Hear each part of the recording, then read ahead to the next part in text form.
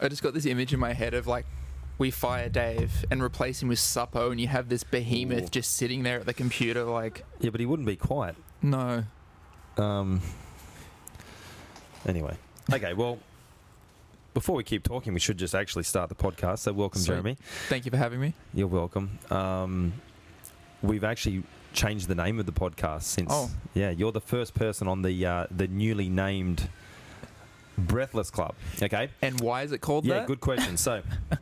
The podcast was called The Heat Locker before, and the idea when we started it was, Dave, I think my gain needs to go down slightly. I don't know if we can manage. So, guys, just so you're aware, we've got, just like Rogan's got Jamie, we've got Baby Dave, one of my horrible students here, and you'll hear us referring to him throughout the podcast. He's a horrible human who should well and truly be in school, but he should be at school today. Yeah, he's going to fail his HSC. Anyway, he's our sound guy, and he's going to be... So anything that's incorrect when you guys are watching this, it's on him. Anyway, back to the Heat Locker was an idea I had a few years ago. The idea was that we have a sauna here, yep. And it'd be cool. We always sat in there and had like good chats with people. So the idea was, well, what if we did a podcast where we just sit in there? Then you start to go, oh, but the problem is to run the heat, it's like shitty with the sound gear, and then people get kind of fucked after an hour or so and they can't do anymore.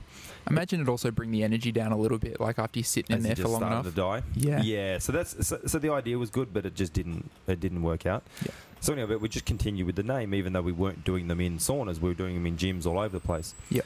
And anyway, I kind of felt like it just wasn't right anymore. So the Breathless Club is an affectionate name for the competition team here at Sydney West. The guys that are serious, that's kind of the Breathless Club, right? Yep. And here at Sydney West Martial Arts, we're attached... Well, Penrith has one of the highest amounts of brothels of, I think, any town in the country. That's impressive. Like, Yeah. So, to kind of wrap this story... The brothel that happens to be attached to the back of our building is called Breathless. You can, Breathless, yep. Go in there, do your thing. Anyway, so it was just an affectionate name, the Breathless Club, and then it's now the name of our podcast. So you are the first person, hopefully first person on Breathless Club. Yep. I'm not sure if you've frequented Breathless. No, I haven't. Okay, that's a good answer. Jeremy has a girlfriend. That's a solid answer, Jeremy. We'll see if you winked at me, Jen. We'll see it on the cameras, but... No, there's no winking. Okay. Well, we now know why Dave isn't at school as often as he should be. Yeah, well, I've often talked to them about getting some discounts for members, but it just hasn't quite worked out. Not going to get that sponsorship. And look, it's a commodity that's been traded for many years. I mean, it's a legitimate... legitimate what is it? Oldest profession? They say that. Should they be paying you for having that up on the screen? Like just having like Breathless Club there, like so that way you bring in some advertising in for them. It's a good point. Yeah, anyone here that's looking, that's struggling for a lady friend? I've listened to your previous episodes, the Heat Locker episodes before. I'm slightly concerned because I feel like this having me on after having like people like Isaac Michelle, Oliver Tarza, Frank Rosenthal is like a sign of like a steady decline in the quality of podcasts. From here we just cancel you think afterwards. No, mate. Look, so for those that don't, I mean, people that are listening to this, there's a good chance they know who you are. But for those that don't know, Jeremy is an Australian black belt. He's a black belt under Lachlan Giles, currently residing in Sydney, so that's why we're getting a chance to kind of reunite and get back to training together, I suppose. Yeah, reunite's a good word because it's funny, like long before I ever moved down to Absolute, you and I had about 5 matches in Sydney across the course of... You keep saying 5. It's 5. It stands out to 3. me. I can't remember the other 2. There's 5, and I remember because I've lost every single one of them. Yeah, I mean, look, they were a while ago. We've often talked about this. Obviously, we were both in our kind of infantile stage of our grappling. You were a purple belt, I was a black belt, so... Jesus, I really had to win, There's nothing worse. You know what it's like now, isn't it? Like, you just absolutely don't want to lose to that up-and-coming stud purple belt. It's the same with rolling with Dave. I'm like, the amount of times that kid has nearly heel-hooked me, and I've like, even in the training room, I'm like, I can't let this happen. Yeah, you just got to let your leg break. That's just the only thing you can do. He's over there smiling, everyone, but he's actually he might be the future of Australian Jiu-Jitsu if he can keep his shit together. But that is not a good sign of the times. So anyway, yep.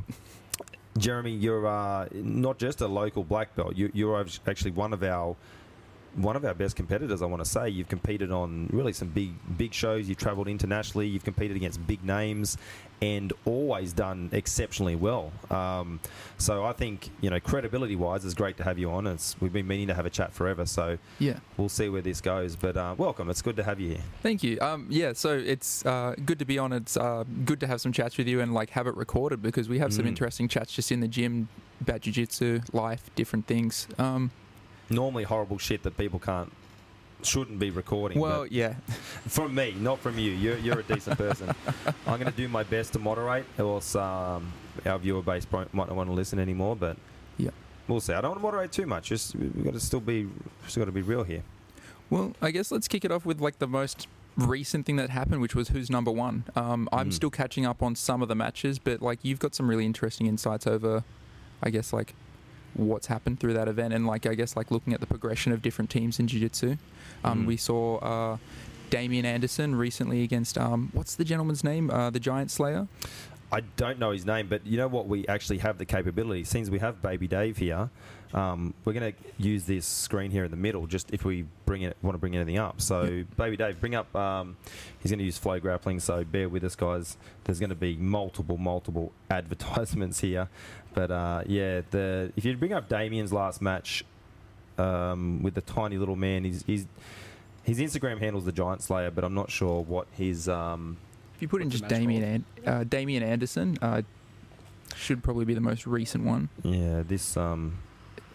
So Damian's... I trained with Damian a fair bit at Henzo's. Yeah. Damian... I want to know, was he a purple belt when I was there, or was he a blue belt? I think he might have even still been a blue belt when I first went to Henzo's. And he was always good. Good where him and I would have tough rounds. And I'm always... I remember always thinking, Jesus Christ, how much do I suck? I'm going over here, and these blue and purple belts from Danaher's team are just as good as me, or better. I'm just hanging in here. And he was one of those guys. I always knew he was going to be. Yeah, I think from the I only heard his name maybe 2 years ago. I'd only heard it, I think maybe in some stuff related to the team going out of Puerto Rico.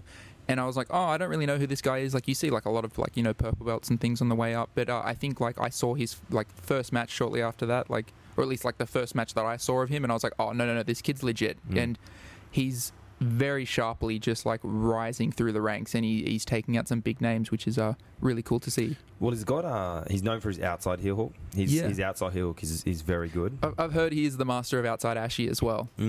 He is good from there, which is... It's funny, you and I both probably, if someone was going to put us into a pigeonhole, we'd be leg lockers, I suppose. And outside heel hooks are more, even though they're the kind of the first thing we show people, they're actually, against a skilled opponent, they can be quite difficult to execute. Yeah, I think we've even talked about sort of what would consider to be the fundamental sequence of an outside heel hook. That idea of inside leg positioning to force heel exposure into outside leg positioning. Important fundamental sequence that teaches a lot of really important skills, but it's also sort of the last one that you really master. Because of so many transitions through the sequence. There's a lot more that can go wrong. But at the same time, it's good to teach it to white belts, because they start thinking about, well, maybe not white belts, but white belt level leg lockers. Teach those white belts. Get them all. But it illustrates sort of the right ideas behind what we're trying to achieve with leg locks and leg positioning. But it's like in drilling, you can get it, and you go, oh, that really hurts. But then you go against someone who really wants to rotate hard, straighten their foot. Maybe they're flexible in the ankles and hips. So to be someone like Damian, who... How'd you go, Dave? Did you find him? Well, I mean, you don't even have it on the screen anymore. So is it? I think it's the most recent one. Oh, actually, no, because they just had that. Okay, so he had another event. match. Yeah, we can talk about that. He had another match. Also, guys, sorry, it seems to be every bus in Penrith is outside my window right now. Eventually, I'd like to actually get where I've got a studio. Would be the best case, but I'm hoping it's not going to deter from our conversation too much. But this is real life. There's cars outside. We'll work with what we've got. Exactly right. Look. So our baby Dave is failing. Jamie on the Rogan podcast is, everyone talks about him being the king of Googling. This kid, he's got nothing else to do with his whole life except be on the internet. Can't even find a jiu-jitsu match. But I think he even started off by spelling Damian's name incorrectly. Oh, yeah, he can't spell. Yeah, this is another thing. I mean, we've even seen Dave misspell his own name. Yeah. Yeah. This is the future. Look, it doesn't matter, Dave. Don't stress, mate. It's not too bad. Look, it was good. The match itself was good. There was obviously a size disparity, but that guy, I think, tends to go in a lot of matches where he's probably undersized. He's like... Is he actually a midget? I mean, there's got to be a size where... Is midget the word? What's the appropriate word? I don't know. I don't want to get cancelled. I don't want to get cancelled. I'm happy to be cancelled. Okay. I don't know what the official... Dwarf? I think dwarfism's very specific because it's to do with it's relative between height and limb size. Okay. I think it's... So he might be a dwarf? He might be. I mean, I think it's kind of cool to say I'm a dwarf. I mean, it might be annoying when you want to go on roller coasters and stuff, but yeah. I wanted to go back to a point you were making about the outside heel hook because I think it's there's a lot that you can unpack there about probably jiu-jitsu in general. We were talking about, you can drill outside heel hooks and then, applying them in training. But then taking that from training and successfully applying it in training to true breaking pressure in competition, it seems like that's almost like the eternal struggle. Is just trying to take things that theoretically work to actually finding success in competition with those techniques. You see it a lot with an outside heel. It's even when you do get breaking pressure, you've got a strong bite, elevated heel, it's connected to your chest. If it breaks in the wrong way, you get a heel slip straight away. You get a crack at the ankle instead, and it loosens up and slips. Yep. And I think just on the topic of outside heel hook, I think that's an interesting sort of eternal problem to have in jiu-jitsu because then you got to start working from there and you're okay, well let's start talking about sustained breaking and then then you start applying that to I guess the rest of jiu-jitsu. Don't know if you have any thoughts on that there or if that... Yeah, I mean specifically with the outside heel hook because you've got to get internal knee rotation initially so you can actually get the heel or at least neutral knee position. If the knee's totally turned out, you just won't get the heel. So let's say now I've got the heel. If I cause too much internal knee rotation, now I'm kind of bringing my breaking pressure into the front of the kneecap, whereas I need to externally rotate that bent knee. I think there's a lot of components to it that people probably are never really explained correctly. So people don't understand the mechanics of what they're actually trying to do. They're just kind of been told, hook the heel, drive your hips in, and you're probably going to get something happen. And I think exactly what you're talking about in terms of, I guess, substandard coaching on an outside heel hook is that it's a lot of people that have never tried to apply one in competition. They don't have real world experience. It's there's a lot of theoretical going on. As jiu-jitsu becomes more popular, more people do it. If more people are doing it, there's more people that go, oh, you know what, I could be a coach. I like telling people stuff and I like being the guy in the front of the room. I mean, we've all seen this before. You and I hold ourselves to a very high standard for our coaching. But there's a lot of people who just want to be the guy at the front of the room. A lot of guys that are trying to larp into being a John Danaher. And there's almost... I think John Danaher, fantastic coach at jiu-jitsu. The problem is people wanting to be him have also taken the other aspects of John Danaher and gone I'm going to do that too, which is... Murdering hookers? Well, I was going to say more along the lines of not rolling, gotcha. He's got an actual reason to not roll. He's got a serious hip issue, a knee issue, but then I think you're going to see a lot of other coaches that go, that's the easy route. I can just sit on the side and then just tell people what to do without actually having any experience. But you're talking about someone that's, been coaching for 30 years in jiu-jitsu and he's got many, many years of rolling leading up to that point. It's only a relatively recent thing, I believe, that he wasn't rolling and wasn't training, but he still has an understanding of, I guess, what real-world jiu-jitsu is meant to be like. Well, he has that magic word that you need to have, which is credibility. Yeah. If you haven't got credibility, really in any venture, the first thing I want to see if somebody's going to explain something or show something to me, I want to know, why are you the person I should listen to? So John gained credibility via, his coaching spoke for itself just with George St. Pierre, just with the fact he was at Henzo had such credibility in the game. So just being a very early day Henzo black belt, he just had so many layers of credibility. Yeah. And you're surrounded by those people, other people like Matt Serra, like Dante Riviera, even I guess later days Tom DeBlas, just so many people surrounded him that really sort of, I guess fed into John's credibility, and he got to see a lot of different aspects of real world grappling, MMA, like, you know, just various martial arts, and consumes himself with it. Well, yeah, he's a special species, Danaher. I'm not sure what he is. I'm not convinced he's the same as us, because Lizard person. he's a brilliant guy. He's unreal. You know, as far as this being my craft and something that I do with my life, he's right at the top of who I kind of look towards. So, you know, he's just phenomenal. But yeah, he's got credibility. He can get away with not training, because even in not training, he still seems to continually produce the right coaching goods. We've seen so many of these other guys that barely rolled at the best of times, and if they did, it was like with a little white belt, or someone they knew they could get it over, because of that ego thing. It's like, oh, what if I get tapped? And I get tapped by guys in my training room. But for me, if I know I'm good and I'm getting tapped by my students, I mean, that's like the ultimate that's the goal. validation, right? It validates what we're doing to an extent. You see this a lot with a lot of, I think, high-level competitors that move over into coaching, where they're good competitors, but they don't become good coaches. And then a good coach should be basically elevating their students like above themselves and trying to like push them like past the successes that they had. If you're not doing that, like, it's either because you don't actually want to help those people, or because you don't have the ability to.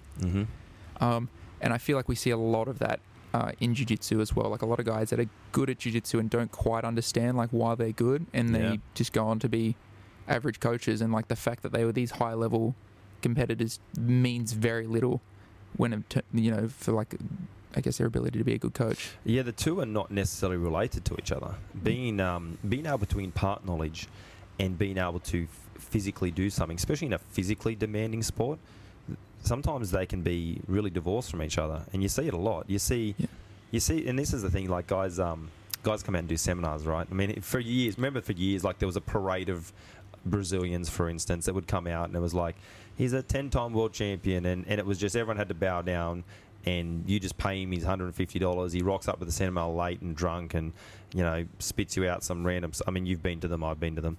You know, make you do push-ups for half an hour, and you kind of finish up going, oh, I got a photo with him, I got to say hello, but, you know, you didn't really have that much knowledge imparted. And then there could be some guy who wasn't that world champion, but his ability to transfer information to you is phenomenal. And that's, I suppose, what you got to look for in a coach, more than just the accolades. Now, definitely, if your coach has never competed or never even been around anything high level, I suppose then it comes back to that, how did he get his credibility?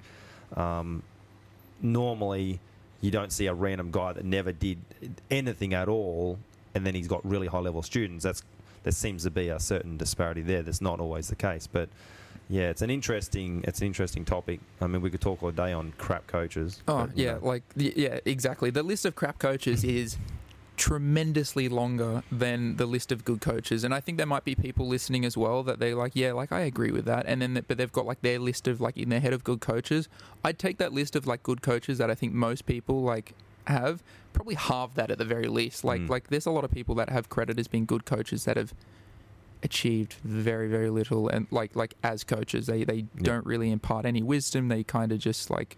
So what's your advice then? Let's say I'm a white belt or blue belt, I'm starting out, and because here's what happens to people: they just go to their local school, they're like, I kind of like martial arts, or I like the UFC. They look up jiu-jitsu, they go to the nearest spot, and they go down there, and the guy can ragdoll them because maybe he's just done a bit more, and maybe he's a bigger guy, and they just go, my coach is phenomenal, he's unreal. And we've seen that time and time again. How do we gear up these people who are maybe newer in the game to actually, what should their checklist, because it can't just be accolades, and it can't, like, what is it their checklist should be looking for? So on that, like, I'll give a more direct answer in just a second, but when I was coming up in jiu-jitsu, I was very fortunate when I came up under Luke Beston. He was very encouraging. The ultimate troll of the internet, right? The ultimate troll of the internet. Blue belts live in fear. But he was very encouraging. He was like, you know, he's a true martial arts nerd, and he was really like encouraging the idea of like look to every other source, like try and like draw everything in as much as possible, like try and like study every high level competitor, take from them what you can. He had no ego about that sort of thing. And so when leg locks were coming along, he was just like, yeah, get straight into it. Like, I'm all for it. He didn't hold back on it. at the time, because I think because of the state of leg locks when I wanted to start doing them about 2015, his policy in the gym at the time was like, okay, we don't do heel hooks. But when like people started showing interest in them, like, and I was like, I blue belt at the time, I'm like, hey, I want to start learning heel hooks. He's like, okay, like let's just start adding them in. And with it's very that, open-minded. yeah, like super open-minded for the time. Like no other gym was really allowing that sort of thing, or even just like, you know, had sort of that check on their own ego to be, you know, sort of like the white belt on that sort of topic and like like admit to their own inexperience in that particular area. And so the approach I took at the time, and I think this is a good approach even now, like it's still the approach I take, is I look to competition footage first. There's a lot of instructionals out there. Like I have an instructional, like, and I think that the content. Jeremy, where could people buy that instructional? Technically.com, spelled TECHNIQLY. I'm worried that Baby Dave definitely couldn't spell that. Dave, bring it up on the screen, mate. Let's bring up Jeremy's thing. Sorry, keep talking, Jeremy, but good luck with that, Dave. But anyway. Let's see how he goes. Even if you just type in, like, Jeremy Skinner instruct... Oh, perfect. He nailed it, I think. Oh. Yeah, well, he probably thinks that's how it's spelled properly. But so I had this instructional, and, like, I put on there, like, techniques that I use regularly, and, like, techniques that I have a lot of confidence in. But I'd say, like, it's hard to essentially sift through the shit. Like there's a lot of material out there, also on YouTube as well, like a lot of free material, and you have no way of really knowing what's good.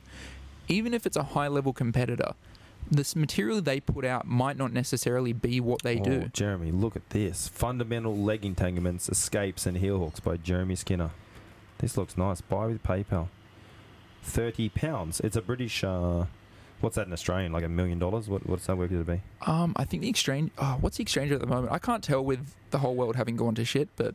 We'll buy that later on and we'll support you, Jeremy. I you. don't want to give Dave my internet details, or else he'll probably put them out for everyone will know it. But nice work, Dave. Good. Congratulations there, mate. Sorry, yeah. No, all good. So there's a lot of high-level competitors that'll put out instructionals or like just put out material out there, and it's not actually what they do. I think... There's even like a lot of high-level competitors, like as we talked about, that don't make good coaches. They have a certain idea of what they think they do, but what they do in practice is totally different.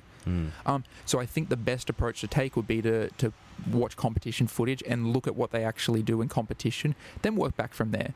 Would you say your average guy that's starting out, though, can look at a match and appreciate the nuances of what's happening, as far as he placed his hand here, he caused this reaction, you know what I'm saying with that? Yeah, when I was a white belt, like I was studying the Meow Brothers, and it definitely majority of it, like 99% of what happened in the match and like the important details went over my head. What I would say starting out is pick one competitor and then look for trends. So instead of trying to watch one match and be like, oh, this is what happened, watch all of their matches and try and identify with like the key situations they end up in consistently, and look for repetition, look for trends, and then work back from there. Like, you know, every single time, like, you know, this competitor gets to here, he's gripping the arm in a certain way. What is he doing first when his opponent isn't really doing anything to defend? And then start looking at like what are the common reactions he might get when he gets to that position. And I'd also try and probably start from more fixed positions, like things like the back, mount, half guard, rather than, you know, chaotic, scrambly sort of positions, like open guard, stuff, exactly, open guard, any sort of wrestling situation like turtle attacks. I think you can definitely study those positions, but I think starting out, if you have no experience at all, like it's like there's just too much going on. It's going to be hard to identify the key details of what they're looking for. But I think you can start out with like, slower positions, look for trends. And then you can start expanding out to looking at their teammates. Are their teammates doing the same thing from those positions? If they are looking at doing the same things from those positions, then it tells you that they've got like a system in place. And then you can even start looking at their instructionals, I'd say. Like I think the greatest example of that is the Danaher Death Squad. All of those guys on this former Danaher. Well, I think it's shrunk now. But like looking at what that team does, because you watch them all compete, they all do almost the same thing from each of those positions. They have preferences over like, you know, which particular guard they play, but from each of those guards, each of those like dominant, like, you know, submissions, they all do a very similar thing, and you can start looking at trends across the team. They tend to have a core group of skills that has been, and I make no like I coach very similar to how John, or I try to coach very similar to how John does, in the way that I look at and go, John has set out pretty clearly what he thinks are the highest percentage techniques from all the specific positions, and he kind of makes sure all his students are across understanding those concepts, and then they kind of, could it just be their personality? They might be more outgoing. They might be more, depending which way they go with it. And it seems to be a good strategy. So what you're saying makes exact sense. So, I mean, that being the case, if someone comes to me and says, I want to get an instructional, I would generally lead them towards John, just because I know he's going to explain things as a kind of whole concept rather than just here's a move. And now some people like to just turn it on and see a move and copy the move. But I feel like if you can give people the tools, it's kind of like, do you want to teach them how to fish, or do you just want to put the line in their hand and tell them to chuck it in the water? Like, you know what I mean? Yeah, and that's exactly why I think like competition footage is the way to go, because then you have to essentially put your thinking cap on and actually try and like understand what's happening. I think getting spoon-fed the instructionals, you actually do see this with certain competitors. When it becomes their turn to start teaching, they don't have the tools to like talk about their thought process, break down what's actually going on. They can only show you the steps to a technique. This is something that copycatting. Exactly. Like this is something I go through with my students. Like I even had a conversation recently with one student where like every single time he comes to me with questions, and like I think questions are fantastic, but the problem is that he'd ask me first before trying to solve the issue himself. I like it can be he solves the issue himself, and then he like, even if he feels like he comes up with a suitable answer and then comes to me, that's fine. I still would like to see my students think for themselves, try and solve the problems, and then like, whether they do or they don't solve the issue, like then they can come talk to me about it. Only because I want them to be able to actually be thinking about jiu-jitsu. Like I could easily just I feel like easily give them the answer to the problem, but there's other things that I'd like them to learn, not just like, the answer to the question. There's greater skills. You teach him to fish, right? Exactly. You're trying to get him to think. Yeah, I think that's definitely the kind of next evolution of better coaching, rather than just here's a move, do it. Now, I suppose then what we need to consider is that in a room full of individuals, some are just coming along, they want a bit of fun, they want to learn this jiu-jitsu stuff, just show me like, where do I put my hand? And then there's the people like you and I and Baby and the other guys that are like, okay, I want to know that next detail, that why are we doing this? And so I suppose it depends on the individual too. For sure. Yeah. We were talking about that Who's Number One card. Did you watch Gordon and Philly Fresh? Yes, I did. That's a match where I have to go back multiple times to rewatch. Right? Yeah. There was just so much to unpack on that. I think like any good competitor, you need to watch their match a few times to unpack what's happened. But that one in particular, there was just so much happening. It was 20 minutes, like submission after submission after submission, like escapes. 15 minutes, my bad. I would have liked 20 minutes. We would have got more of it, but yeah. I actually, because I watched the replay of it, like when I looked it up on Flow Grappling, it said 30 minutes. Bring it up, Dave. Bring the match up. I'm not sure if we can run it. I don't know if my YouTube following is so small that it won't be an issue. We'll see what happens. Leave Jeremy's thing up there. Yeah, go back to Flow and bring up that, Dave. So it was an exhibition, and it's funny. Like Gordon draws a lot of attention, I should say, both good and bad. Yeah. And I think he's fine with all of it, and I think all of it just pushes him to be a bigger brand and jiu-jitsu to be more important, more popular. So Gordon's one of the better things that's happened to jiu-jitsu, if we're going to be brutally honest. I think so. Whether you like him or not is irrelevant, but the amount of eyes that gets, I mean, look at him, he's dressing like a cowboy. It's fantastic.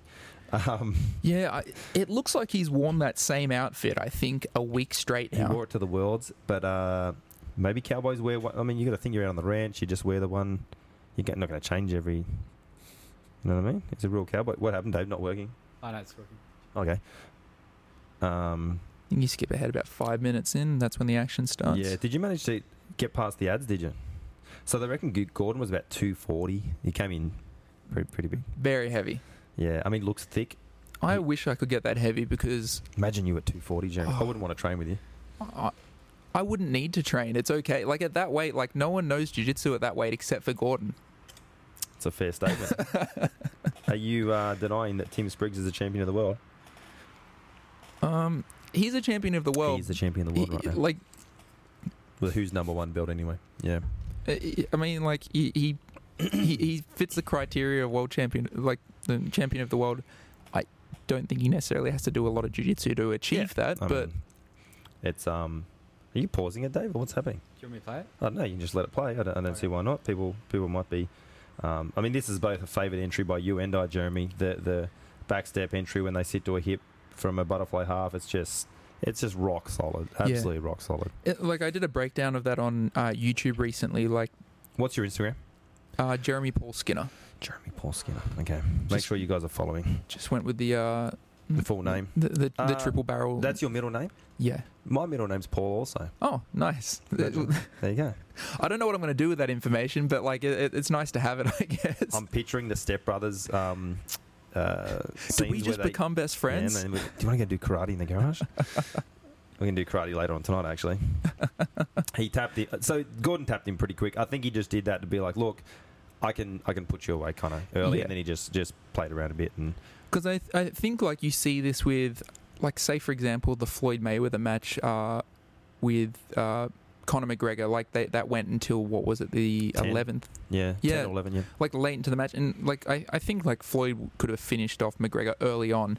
And that's sort of, like, the thing that people hold on to, the McGregor fans, is, but he survived 10 rounds. And it's like, yeah, but, like, did he really, though? Like, he could have easily been taken out in the first round, I think. I think anyone that does jiu-jitsu probably knew that if Gordon didn't submit him at all, it was because he chose to.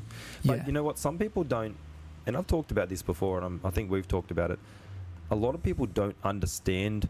You and I understand the levels of jiu-jitsu because we've been in the game now for a while. We've also competed at a good level, but also trained with a lot of the actual very best. So it's good. You kind of really learn where you fit in the pecking order. And I think that's a healthy thing. I think some people never actually know. Even some coaches, I think they actually don't know where they fit. And I think the more they're removed from it, the less they understand where they fit and where everyone else is. Yeah, like it's exactly what we were talking about before with coaches that are just going to be sitting off to the side. They don't ever really train, or even just people that have only ever trained at their gym. They go, like, they have the guy in their gym that's like maybe the black belt, like. And he's, he beats up on everyone there. Like, maybe he is the coach that does roll, and he bashes everyone there. But, like, they have no idea, like, how far down in the pecking order that their coach actually is. Yeah. And just... Well, he might not know either. He might not, You've never been exposed to that. Like, I always knew I wasn't the best in the world. But I always... For Australian grappling, I was doing okay just on the local tournaments. For submission grappling, I was doing as good as I could. And I went to New York... And I remember at Henzo's a day going with Nick Ronan. He was a purple belt. Nick, at this stage, nobody knew who Nick Ronan was. And I trained with Nick, and on the back he submitted me two times in a 5-minute round or something. And it was like I didn't know jiu-jitsu. And I was like, the fuck? Like, this does... And you kind of get a feel. Now, many years later, I've bridged the skill gap, obviously, as I've immersed myself in that. But it gives you a really good idea on where you fit. And I've trained with Gordon. I've spent multiple rounds with Gordon, and it's just he's from my understanding he's the best ever, and he's shown it in a competition setting too. And he makes it look so easy too, and I think that's part of the reason why that people don't know, like, I guess, like, how good Gordon really is when he competes. It doesn't look like he's doing anything all that different. Doesn't look like he's doing anything all that crazy either. His jiu-jitsu looks very simple. It's like just like what people would say about Hodger, but I guess he's doesn't get the same level of respect as Hodger. Like, people really like talk about how fundamentally sound Hodger is and how he's got a relatively simple looking game, but he's just applying it with like such sophistication. That's right, Dave. You can cut that, but I don't know whether we're allowed to put the whole thing on it. I don't know how that works. You're exactly right, and I still feel the reason a lot of people give Hodger that respect is because he trained in the gi and he won world championships in the gi. And I mean, you and I this is a good segue to maybe talk about that. You and I definitely favour no gi. At my academy, there's only gi classes in fundamentals. I start them out. They don't even have to. If people want to go straight to no gi, they can. Yep. But our fundamental sessions are in the gi, and who knows, over time I may even adjust that. But all the rest of my classes are all no gi because that's what I enjoy. It's what I enjoy teaching, and it also seems to be what a lot of people enjoy also. Yeah. A lot of people just never got the option because they went to do jiu-jitsu and their only thing they were presented with was gi jiu-jitsu, and then like a little party class once a week where it's, we do no gi, and it was kind of just, we weren't being specifically taught no gi skills. You were just doing your gi game kind of without the gi, and we went from there. But I feel like there's more of a division than ever before. I mean, I think you're the same as me. If you never put a gi on again, you're probably not overly unhappy. Yeah, like at this stage for me, the gi is like this nice little interesting costume that's like a throwback. It's cute, isn't it? Yeah, exactly. It's like Halloween. But there's such a divide now between where gi and no gi jiu-jitsu is. It's almost like a shame that we still call no gi jiu-jitsu. Like I think, and that might be part of the issue, is the fact that we attribute the same name to it when it's a completely different thing. Like no one says that judo and wrestling is the same sport, and that like if you look at the rule sets, it's like the difference isn't just like, oh, one's wrestling with a gi on and one's wrestling without a gi on. It's like they're two completely different sports, and I think the same applies for submission grappling versus jiu-jitsu. Yeah, like I think there's just such a massive divide there at competition level, like that it's disingenuous to say that they're the same thing. And this was an argument that I had with one of my first coaches. The two guys that gave me my black belt were Anthony Perosh and Elvis Sinisek. And you were saying Luke Beston was quite good with being fairly open-minded, and I always felt like Elvis was like that, and Anthony was very specific on what he wanted from jiu-jitsu and for us as students to do. And I remember running into a lot of pushback from Anthony when I was wanting to focus on some leg locking and things, and he always used to say to me, he said, Luke, all the ADCC champions are also gi champions. And I always thought, yeah, I understand that's maybe what the data's showing, but at this stage, it's just because they were the guys who were the professional athletes, and there wasn't this other group of people. So the best in the gi just took the gi off, and they were still just better grapplers than the other guys were. Yeah. Now we've seen a complete shift where there's professionals in no gi grappling who just literally don't put a gi on, and then there's the other side of it, like I completely agree with your thoughts on that. The analogy I sort of an analogy, but like is that if judo, for example, decided to come along with like a judo rule set where they just took the gi off, but it's the same thing. It wasn't wrestling. You still had to adopt the upright posture. They had the exact same stalling calls.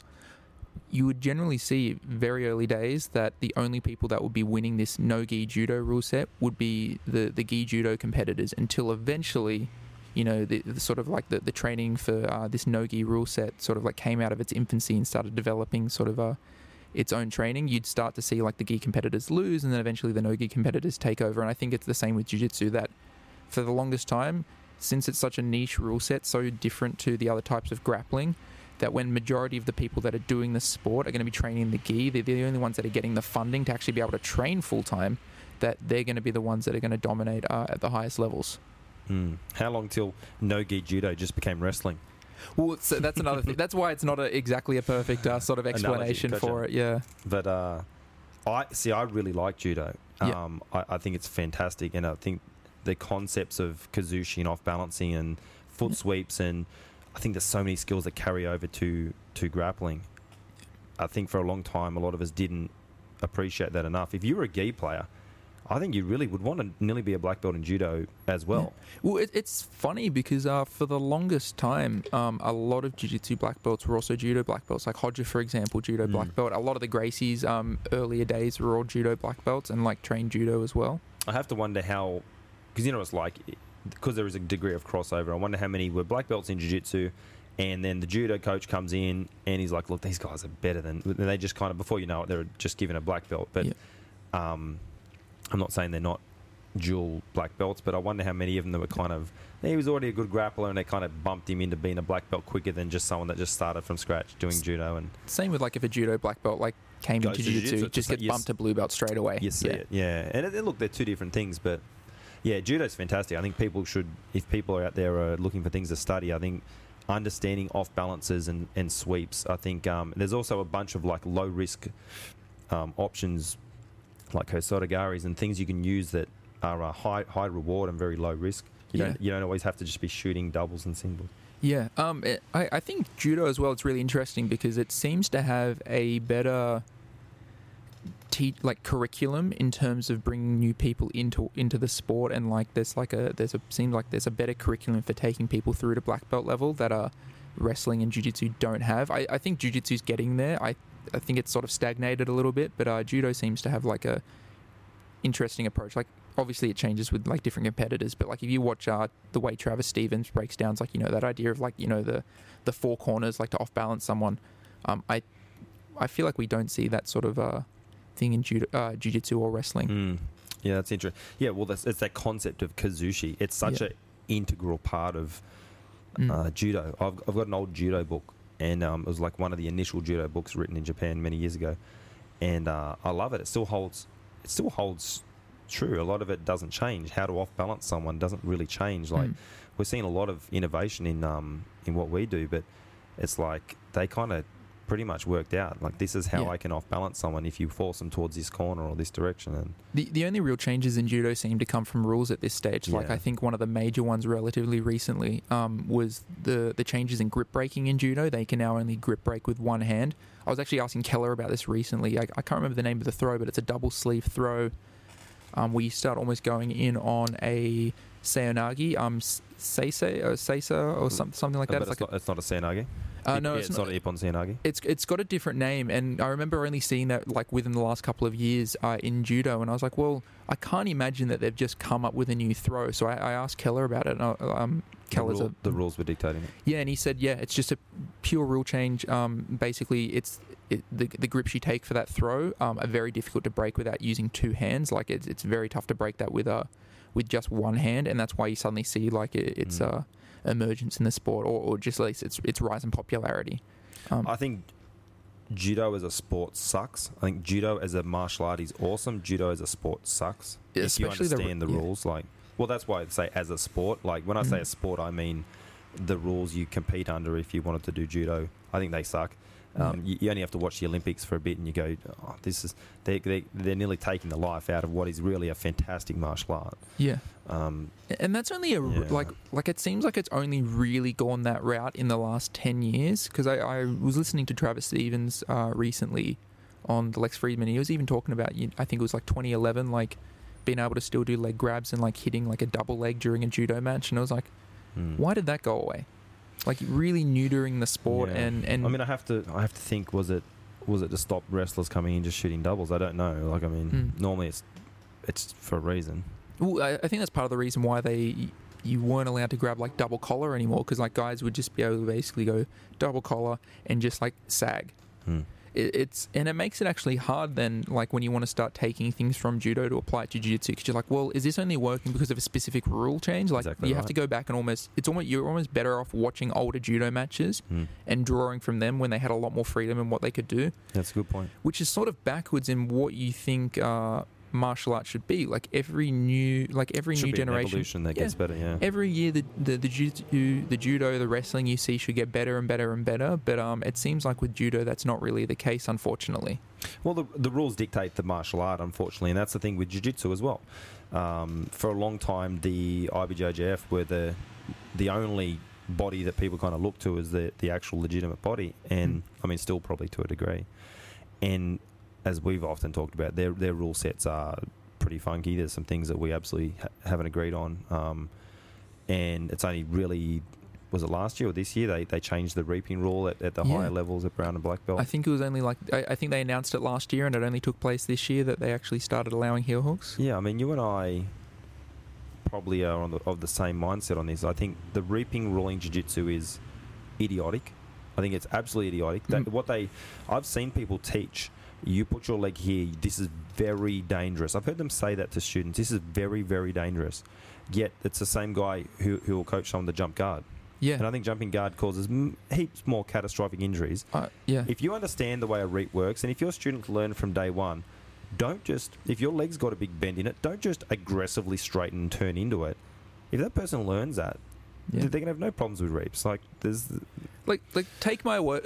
This is what I say to people. It's like, take my word for it. I put a lot of effort into trying to break people's legs. You're not going to accidentally break someone's leg with a reap. It's like, because I wish I could do that. If like that's how it worked, my job would be so much easier. I think if the individual having the reap applied to them reacts very poorly, there can be the danger is if you've got a big bend in your leg and then you straighten and turn into it. We saw it with Cub Swanson. Do you remember on that quintet a few years ago now? Jake Shields reaped him. See if you can bring that up, Dave. See if you can find that. Jake Shields reaping. Should be up on UFC Fight Pass. Cub Swanson. Yeah. Maybe see if it's on YouTube, because Fight Pass is just so clunky.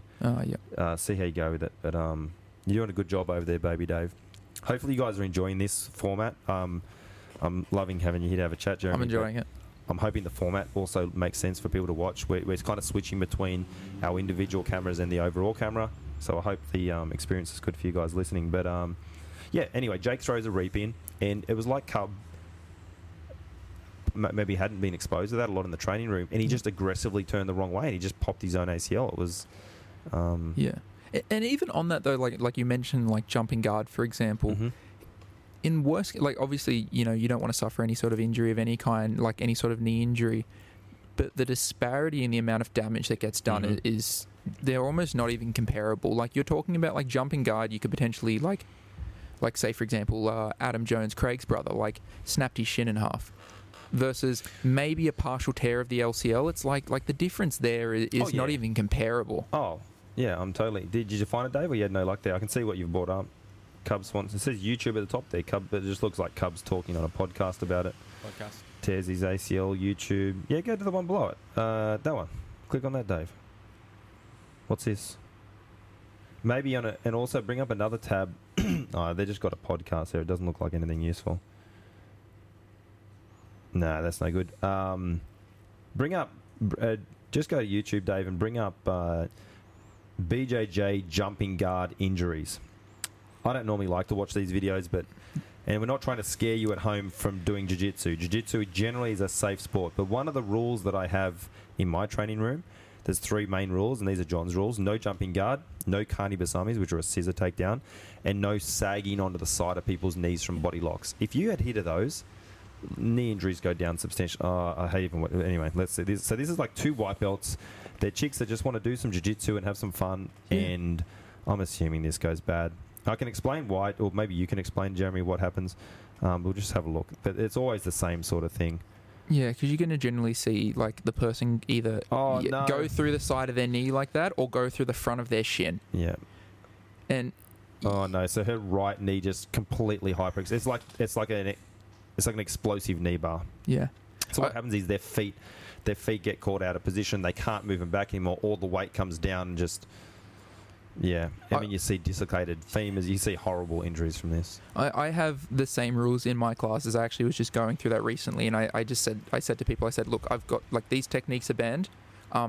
If you're going to run the risk of putting someone out of training for potentially 12 months, if I see you do it, I'm going to send you off the mat for the day. Like it's not going to be a, hey, don't do that. That's a warning. It's going to be, no, you're off the mat straight away. Yeah. And I think that's fair. Otherwise people don't pay it, like people don't want to listen. Even talking to Keller about it, he said, exactly like what you're talking about with, the sagging into the side of the knee, like Tani Otoshi. He said the worst injuries he's ever seen in judo come from Tani Otoshi, and people were responding the same way, the wrong way. He said, obviously if you take a judo black belt and, someone sits into it the wrong way, they're not going to have a tough time dealing with it. They can drive into them, take them over. But if you got someone that's inexperienced, you're going to see some pretty serious injuries. Yeah, and a lot of the time it's people either not knowing how to fall or just not expecting you were taking them that direction. They post their foot, so normally the foot is externally posted to the knee. They get dragged. Their foot can't slide along the mat to relieve the pressure. They get caught on the mat. That's another reason why I don't allow guys to wear wrestling shoes. I think wrestling shoes have a similar thing where they create such a stickiness. Yep. You see a lot of knee injuries in wrestling, and a lot of the time it's things like that.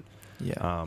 I think if anyone's listening, I think wrestling shoes are straight out stupid. Terrible idea. Stupid. Anyone here, and there's a bunch of people listening right now going, oh, but I get sore toes. I train jiu-jitsu 6 days a week. I'm 37 years old. I don't have to wear wrestling shoes to keep training. And I suppose if you're sparring and kicking people's elbows and then your toes are banged up, I get it. But wearing the wrestling shoes, it's not really... Unless you're going to compete in Olympic wrestling, it's not even a relevant piece of uniform. I see people that have no wrestling aspirations whatsoever and they're training with wrestling shoes on. I'm like... It looks cool, right? And it's I got my shoes on. I'm a wrestler. I'm a wrestler. But, I don't understand it. Why would you want to why would you not want to train the way that you're going to compete? It even just guys in MMA, right? Yeah, I see MMA guys do it, and it doesn't make sense to me at all. They're I've seen the Americans do it. I must just wear my wrestling shoes if I'm doing wrestling. I don't get it. And they go oh yeah, but I can, it's easy for me to shoot takedowns and things like that. It's yeah. You know what's be easy? Get a gun. You just shoot him. Heaps easier. Just drop him on the ground. You can't use the gun in the fight, but it'd be good in training, right? Yeah. And so what's going to happen then when you go and compete? You don't have the wrestling shoes on. You're oh, I actually have no drive from this position. It's like, yeah, you probably should have trained without the wrestling shoes on, and then you would have worked this out, not in the ring. Especially when you're getting the grappling exchanges and, we're talking about picking up, like even ankle picks. Ankle picks are different without shoes on as they are with shoes on. Totally changes. Such a different... I can connect myself with 2-on-1s to shoes, and basically you're not clearing your foot. We know super slippery. Guy points. Sometimes they slip feet. Yeah. Yes, you should be. And like even if it's not wrestling, like jiu-jitsu, it's like how easy is it to heel hook someone wearing wrestling shoes? It's just right there. You have you get can just reach through and just cup the heel, and you get enough rotation. I could just do a shit heel hook and it's going to be easy. Do you remember the old pancration days? Oh, I wonder if like those high knee boots almost make it look worse, because they almost look like they don't quite twist as perfectly, but at the same time I'm like, I wonder if that's just wishful thinking on my part, because some of those leg locks look rough. And there was some bad breaks because guys like either didn't know what they were in. Did you know they had a funky rule about you grab the ropes like pro wrestling and stuff? I want to say, I could be wrong. My iPhone just told me I've got to stand up. My iWatch. Apple Watch. No, I'm sorry, man. I'm busy. I want to say there was a rule because Elvis, my coach, fought in pancration against Frank Shamrock. Yeah. And there was some funky thing where there was like grabbing the rope. I can't remember it. It's an odd... because this would have been fighting in Japan then, correct? It was, yeah. Like they... Shudo and... They had like a weird combination of like basically professional wrestling. Dave, bring up like Pancrase, Shudo, Japan, leg locks. Honestly, you can even find a recent match if you want to look up Gabby Garcia versus whoever that old woman was that she fought, and she's like bouncing off the rope like around the ring, like doing like the full bounce back. Was that at work? Do you think that was at work? But they just told that old lady to go in, and like Gabby didn't get told it was a work, but do you think the other girl did? What was it called? Well, just look up pancration, Shuto, leg locks, Frank Shamrock. I don't know, you'll find something like that. Bass Bruton used to be in there too. Yeah. Pancreation. This is the future, people. This is the children of school now. This is Shamrock. Yeah, this is the future. There we go. Bass Bruton versus Frank. I mean, we just wanted Ken Shamrock, the original leg lock specialist. Look at that. I think actually even in the original UFC, who was it? Frank that fought Hoist Gracie was attempting a heel hook on him. It was Ken. Attempted a heel hook on Hoist, and he actually defended that like reasonably well, because I think the match before that Ken had won by heel hook. Sorry, but can you, for your next grappling match, can you wear matching shoes and fluoro undies?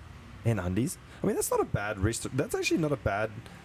Go back, Dave. Fun fact, apparently Eddie Cummings started playing, like, didn't believe in outside Ashi originally, and I think someone had recommended him watch some old Shuto matches where you see, like, a lot of the Japanese leg lockers weren't applying them from reaps, but from, like, an outside Ashi. Yeah. I mean, look, the guy in the green undies, he's turning his knee just the wrong direction. I mean, he's just turning into the heel hook. I mean, if he just turned his knee out, Frank would have never got his heel. It's funny how, depending on when in the last 10 years you went back and looked at this match, you would have been like, that's like not bad, or that's completely terrible. Like I mean, look, it is terrible. I mean, that was just a straight foot lock on his Achilles. Look, Frank looks pretty jacked then, right? But I'm still impressed for like the times that like when this occurred though. Look, he's going to step over into an outside Ashi. Look at this. Oh, knee bar. Oh, the guy's trying to kick him in the face. Oh, he's past a 50-50. See, he wouldn't even know. Oh, he just rotated. I almost got optimistic then and thought, oh, maybe he's going to turn his knees to the inside too. He's going to play from like an 80-20. And I was like, nah. I mean, what they're causing there is just severe. It seems holding the ropes. They're causing severe lower leg rotation. Yeah. That's a cross body. That's like a 50-50 straight foot lock that time. The other guy, I don't know what he's saying. I'm grabbing the ropes. Look, I think there was a rule about that. So you hear what he's saying see what he's saying to the referee? Frank Shamrock, look at this. Natural. I think this was at a time when they were telling the fighters that we will not test you. Not just like they just like didn't mention any clause about like, you know, testing, but they specifically told them we will not test you for drugs. That was Pride's thing. Pride's thing was like in big lettering specifically. They want the freak show. They want you on steroids. And look, you talk to a lot of people. People have differing views. I mean, from a entertainment point of view, it's like at the Coliseum, I want to see the gladiators that are jacked fighting the biggest lions. I don't like, but if you're an athlete or you're someone that's in the game trying to coach people. I mean, you probably want it to. It either needs to be all or nothing, I suppose. Like basically allowing a degree of cheating is not good. It's either got to be. I think the UFC have got a pretty good testing program now. I think it's as good as you could probably. I've heard mixed things about that, because I think one of the issues with drug testing, like I'm all for like taking steroids out of the sport. One of the issues I do I thought see you were saying I'm all for taking steroids. I'm like, yeah, man, we're going to get Jack Jeremy. I was going to say, if I was on steroids, I need to get my money back. They've been selling you just straight out oil. One of the disadvantages I see to drug testing, or one of the negatives, is that it basically becomes then a money issue. If you have more money, you can pay for the designer drugs, like you can, like something that isn't tested for. Yeah. That's the disadvantage Everyone's I see in it. Actually, they have to have a price cap on what you're allowed to spend on your steroid program. Yeah, exactly. You've got to show receipts for your steroids from your dealer. And it's like, I only spent $200 a week. That's like the limit, right? Yeah, because then it becomes a matter of, like, it actually in some ways would almost increase the divide between like upcoming athletes that, like, like they're getting tested, they can't afford the designer steroids, while you got the guys at the top that probably can afford these things, or just someone that's simply bankrolled, like can just come through and smoke the competition. That's not a endorsement of steroids, but it's just like, this is Jeremy's key features to how to run a steroid program. What I'm saying is I am too poor to afford steroids. What he's saying is he needs a sponsor to get the best steroids. Buy my instructional. Imagine you just jacked at 90 kilos, like Toquinho, you just can't even barely move. Yeah, that car alarm's fantastic. I mean, unbelievable. I mean, it's Excellent. good. It's good that the academy's in the middle of town, because you get a lot of people, and it's kind of convenient for students. But for what we're doing today, I kind of wish we were tucked in the back area somewhere. What are you talking about? I find the car alarms nowadays. Who even have that? Yeah, I find the screaming of Darrow soothing. Penrith's a special location. It's I mean, I'm used to it now. I've been here a lot of years, and I make a point of not living in Penrith. It's like I love the city for work and for the things it has, but I like to live slightly away from it. But look, I can't say enough good things of how much it's fantastic. There's such a good group of people out here as far as my student base, and there's not many other big jiu-jitsu gyms out here. So it was like, for me, it was like, oh, this makes sense. I live here, and there's no one else really doing jiu-jitsu, and it's kind of just worked out right, in that regard. It's reasonably accessible. Like, for me, heading out this way, like, the big issue is driving, because, like, you go through a lot of toll gates, things like that. But, like, you're quite close to the train station. Like, it's not a bad spot to be. It's actually even, like, you got the shopping centre and things like that around here. It's actually not too bad. We've got the shops. We've got Centrelink. Centrelink's very busy here. Yep. I go past in the morning, and Centrelink, when I'm coming to work, has a line out the door and down the street. And I always think, I'm going to work. Those guys are going to work too for their government dollars. They got to line up. And you ever think about just jumping in line just for the hell of it, just to sort of stand around and peruse, like fit in with the locals? I really like junkies. They make me smile. I like watching them from a distance, but having to deal with them face to face. You don't want to be in smelling distance of them. I don't want to be in smelling distance. I don't want to have to get in a fight with them, because they like fighting people. And something people don't know about, probably you're the same, the kind of more martial arts you do, the less fights you have or want to get into. Yeah. I'm tired from training. Like. Yeah, well, you know what it is? I feel like your ego doesn't have that thing where you've got to challenge everyone. Because your ego gets beaten down and equalised, and it gets like mellowed a bit. And I think because we're constantly just bashing each other up every day, you've got that output done. I go back and forth on that, because then you do see the UFC fighters that just go and decide to go pick a fight with someone or bash their misses. There's going to be. You would hope that, of all people, John Jones would have his ego in check, but apparently not. Becoming the the light heavyweight champion or whatever he was, like, would make him think that he doesn't need to sort of get into altercations. Or I think he definitely has a substance abuse issue, right? I mean, that's what it is. Like, he seems to be, when he's sober, he seems to be fine. I mean, his issue is, why does he need to? Is it an addictive personality? I mean, it's people that we have addictive personalities for what we're doing.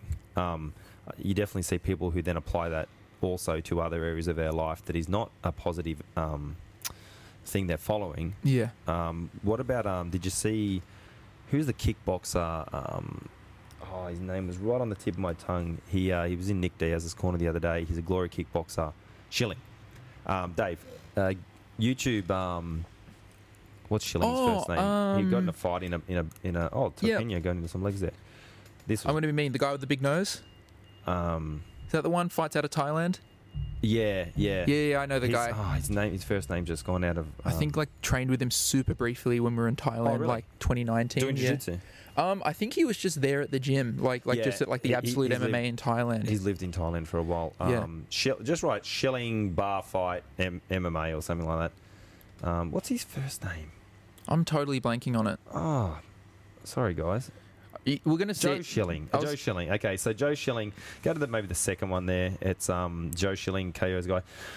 So Joe's like a legit one of the best Muay Thai fighters in the world, and this drunk guy, the guy. First of all, what is this guy wearing?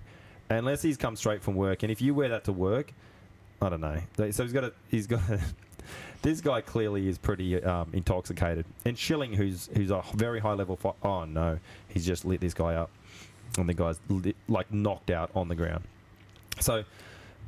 I remember reading his reaction. I saw this, and I remember seeing his reaction. Yeah, he said like the guy was coming past and making comments. He was saying things like the guy was saying racial comments to other people, and then was kind of like saying stuff to Joe. And that guy just picked the wrong guy to be a douchebag too. Because is Schilling?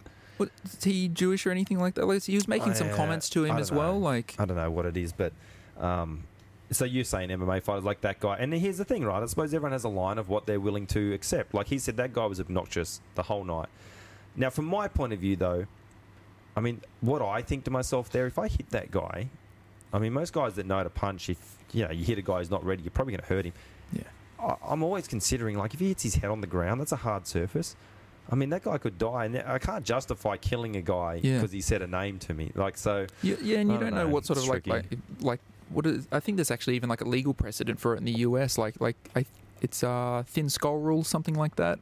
Just this idea of like if someone's got a pre-existing condition, and you get into an altercation with them and they die, like some rules like related to that. But it's like even if it's like, you're not legally at fault in a situation like that, it's like still it weighs on your conscience, and it's just not worth getting into. Not ideal. How do you think that'd go down for you and I? We'd have to like sit down into a seated guard and then like challenge him to come over to us, and then we'd heel hook him if he walked near us. That'd be pretty cool, right? I'd probably get taken out by all the needles that are on the ground in the real world. And what is it? The needles in the concrete would take me out? Yeah. Sometimes we find needles out the back from the ladies that work at Breathless, actually. You mentioned like jumping guard and like Kani Basami and things before. I remember I posted about on Instagram recently just about like I actually think it should be banned in competition even at a high level. Just it's like you even see at a high level guys just jump through the side of someone's knee and cause serious injury. Someone's response to that was, yeah, but scissor takedown's such a good technique for self-defense. And I was like, please tell me how. Oh. Did you get more out of him out of that or not? Got no elaboration. Yeah. They just went on to the next thing and like argued about some other nonsense. I've never thought about jumping a Kani Basami if I get so maybe when I go to Centrelink and I have a chat with my friends down there. Yeah. Kani Basami. I love the thought process behind that. It's like, let's go from a standing position where I'm relatively safe, I can back away, and jump in the air, hope that I don't hit my head on the ground, and then just potentially end up like underneath several people. That's an interest. You should have elaborated with that guy. I wanted more out of him, but he had like other arguments about like why this is back to the judo. Just a little Kosotogari and just dump him on his back, and I'll be on top. It's probably a better option. Yeah. So, do you think there's not a place for it at the ADCC level? The issue I have with it is that essentially, the worse you are at the technique, the more effective it becomes. And I can put a lot of confidence in my ability to practice that technique, but I put zero confidence in anyone else to actually put that same amount of effort into it, because it's no consequence for the person attacking it if it goes wrong. They just they go, I injured the other person. Oh well, I get to go on to the next round. I get to train for the next 6 to 12 months. While me on my end of things, zero opportunity to tap. It's going to potentially blow out my knee. Purely because they could just do like a cool leg lock entry. I think it's a very effective technique. What do you think about there being onus on an individual, in a standing position of having to be aware of that's a possibility and keeping themselves Like if I pick up a single leg on someone who wants to hit Kani Basamis, now I have to consider that that's a, that's an extra. It's kind of like we just talked about it with judo. If you start to water the rules down, do we get away from what we love about the thing or about the martial art? Yeah, and like I'm on the side of removing it from the sport, but I can also see negatives to doing that because I don't want to go down that route of like, okay, well, this is unsafe, and then we remove the next most unsafe thing. Yeah, it's like, choking someone across their jaw. It's a bit unsafe. We'll cut that out. So now nobody can get a back strangle because all the guy's got to do is put his chin down, right? Because I think that's the case in judo, actually. You have to have the lapel underneath the neck. Otherwise, you can't go over the face or anything like that. I think like that is actually a rule in judo. Like you see some good sleeps, but you'll see a lot of them where just nothing happens. They just chill out. What is it? I mean, have you seen in judo, it's like the referees just fucking hate the competitors. Dave, bring up judo strangle, put to sleep or something like that. The referees, like the guy gets put out unconscious and the referees stand there like, get the fuck up. What are you doing? You're in the way. Like It's a weird thing, isn't it? It's I'd say like embarrassing. Are they coached to not touch them or something? What's the game? It seems like it's like embarrassing the competency of judo reffing when it comes to any level of grappling. Here we go. So, how long does this go for? So she's got a clock strangle in here, and like no one ever taps for some reason. So sometimes they're out for like a substantial period of time. I think that girl's out already, I would say, from the look of that body. Yeah, she's not retaliating. She looks like a corpse. And look, the ref's like, all right, yep. Well, Yep, we'll call the match there. I guess she's naturally in the recovery position there already. Yep. Oh, she's up. I thought he was just going to give the other girl the win. Oh, there must be a few, is there? Because you see, they go straight into strangles from throws because they've already got the lapel grip, right? These are another clock strangle. And I find girls are more savage than we are. They're less likely to tap. They absolutely refuse. Yep, she's out. Look at the position of her left leg. That's not a conscious person. Oh, no. Is her hand moving? What? I mean, that doesn't look ideal, right? They're definitely out at this stage. Yeah, you can see like that right foot there. It's oh, no. Have you seen on Instagram that Valhalla Club? I think both Ari and Hope are on there as referees that have borderline let someone die in a match. Bring it up, Dave. Do they have something on YouTube or not? Yeah, I think it's just Instagram, but you should be able to bring up the post on Instagram. It's Valhalla Club. I mean, look, that girl's still unconscious. I think if you just go to Google and like look for the page, you'll be able to find it. What is it called? I think it's like if you put in like Valhalla Club BJJ Instagram, you should be able to find it.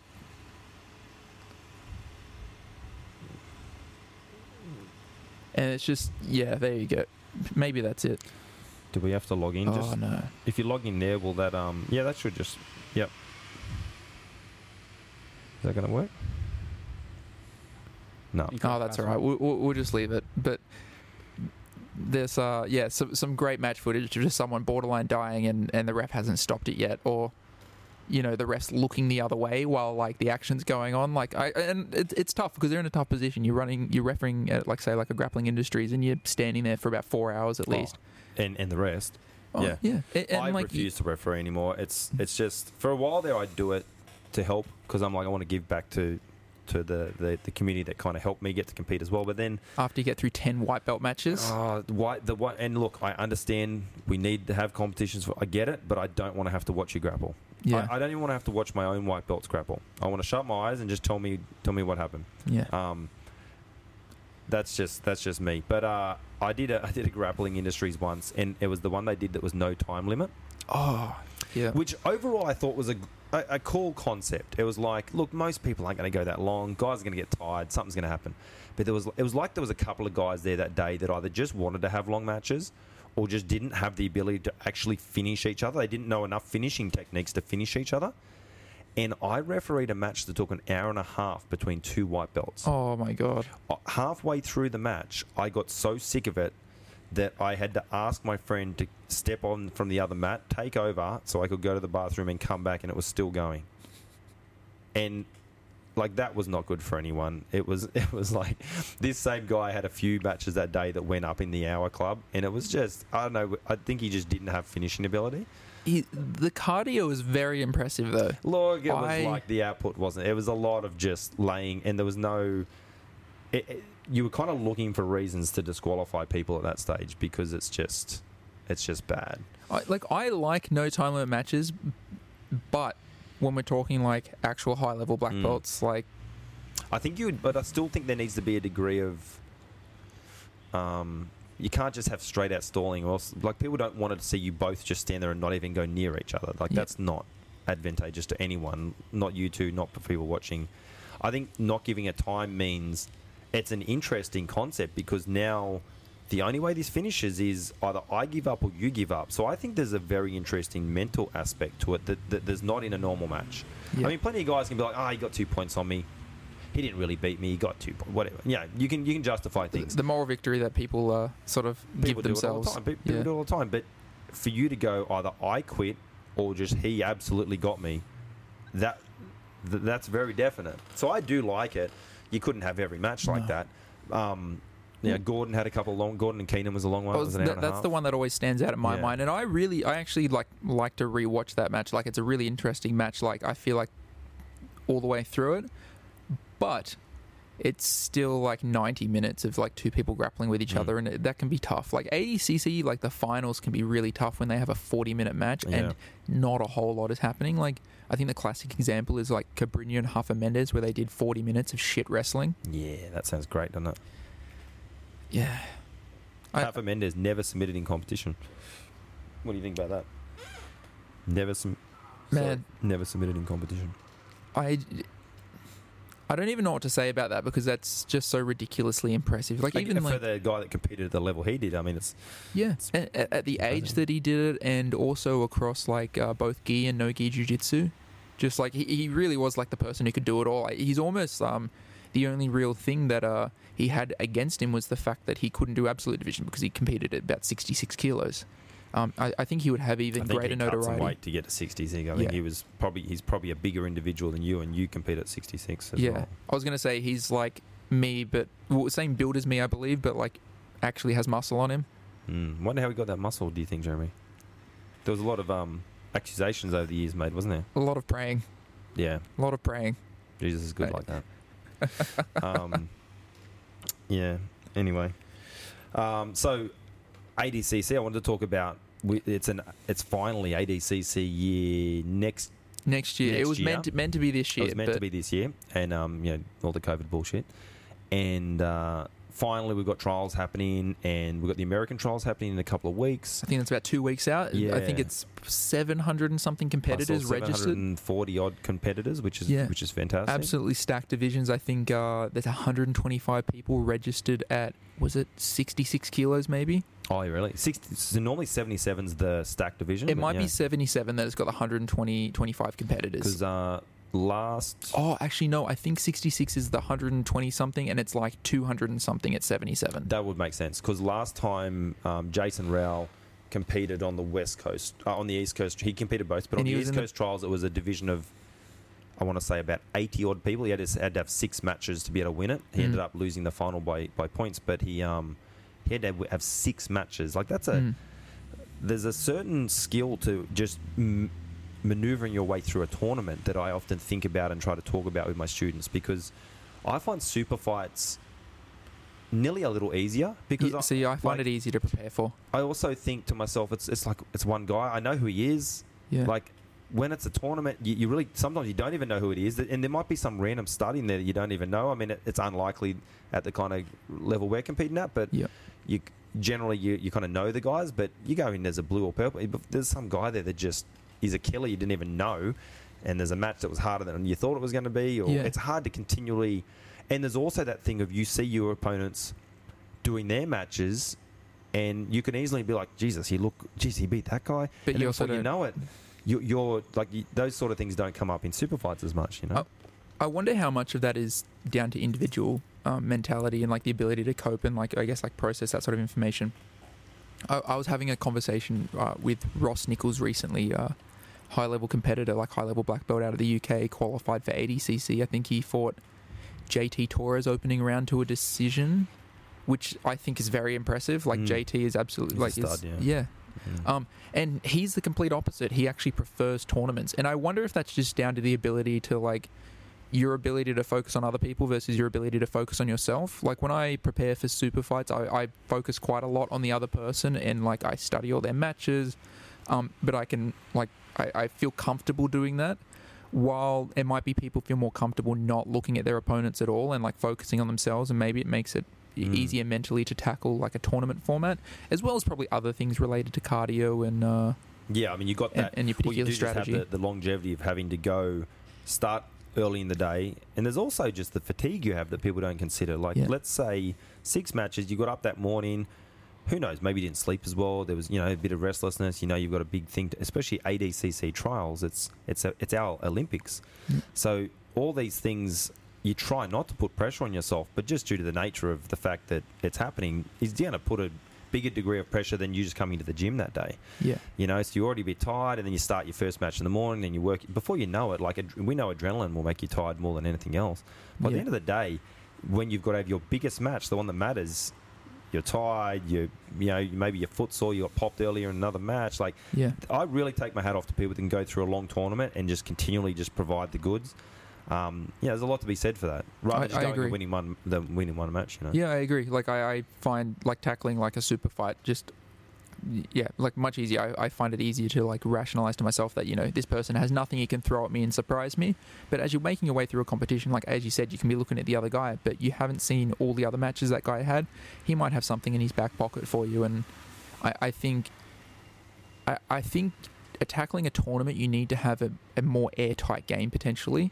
Like I think super fights, you can almost go in and prepare a very specific strategy for a particular opponent, while I think tournaments, you need to be a lot more well-rounded, and like it's almost like a balancing act. And you see it sometimes with specialized competitors that go into a tournament where like maybe they blow through a couple of opponents, but then they got caught up in another area where the other person might not have even been particularly good at that area of the game, but like the specialist has like a complete deficiency, and that makes it tough. Yeah, so ADCC's, I mean, it's more popular than ever before. Jiu-Jitsu is more popular than ever before, but the way that ADCC is putting together these tournaments now, it's exciting. It's a big show. Like, I remember competing in the trials in 2011, I want to say, 2010. It was in Melbourne. Yep. And there was, like, Kit Dale and a heap of other guys down there. And I remember it was just in a basketball court. There was a couple of mats. It was like, when I look back at the footage, just like it happened in the 1920s, it's ridiculous. And then you look at even to what it is now. I mean, our trials are going to be pretty busy, and there's going to be some really good grappling. I know you don't want to make predictions because you've got your finger in a few pies as far as academies. Yep. But who are we looking at to watch out for maybe the divisions? Are you willing to talk about that, or? There's one where I feel like I can say, I think undeniably so, 77 division, Ethan Thomas. Like I think that's the one where I look at that and I don't even think it's up for debate. Like even if you like have like people you're friends with and things like that, like I think the other divisions, like there's more wiggle room on it. Like I could make predictions on other divisions. I think Ethan for 77 is it. Yeah, well, Ethan's one of. It's weird saying he's one of my students. He's a fellow black belt with me here at Sydney West. I don't know if calling him a student's the right thing because he's just so fucking good. Like, but I'd like to maybe think of myself as Ethan's coach. I'm pretty high on him, but a lot of coaches are high on their own individuals. But even if I'm being quite open-minded, which generally I am, I think he's got the tools to do very well. Yeah. Good competitor. He's young enough. He's in his prime. He's a legitimate black belt. He's good at wrestling. For ADCC, he just ticks all the boxes. Super hard to submit. Yeah. And that's sort of my thought on why I'd pick Ethan for that division. Like I just mentioned, tournament format, I think you need to be very well-rounded. Like you can't have any sort of skill that's like got like a massive hole in it. Ethan isn't just that though. Every single skill that he has in the sport is at an incredibly high level. Like his submission game, his ability to pin people, with like in jiu-jitsu, his wrestling, it's all just at a superb level. And he has the ability to basically change his strategy for every single opponent. And I'm excited to see where he goes.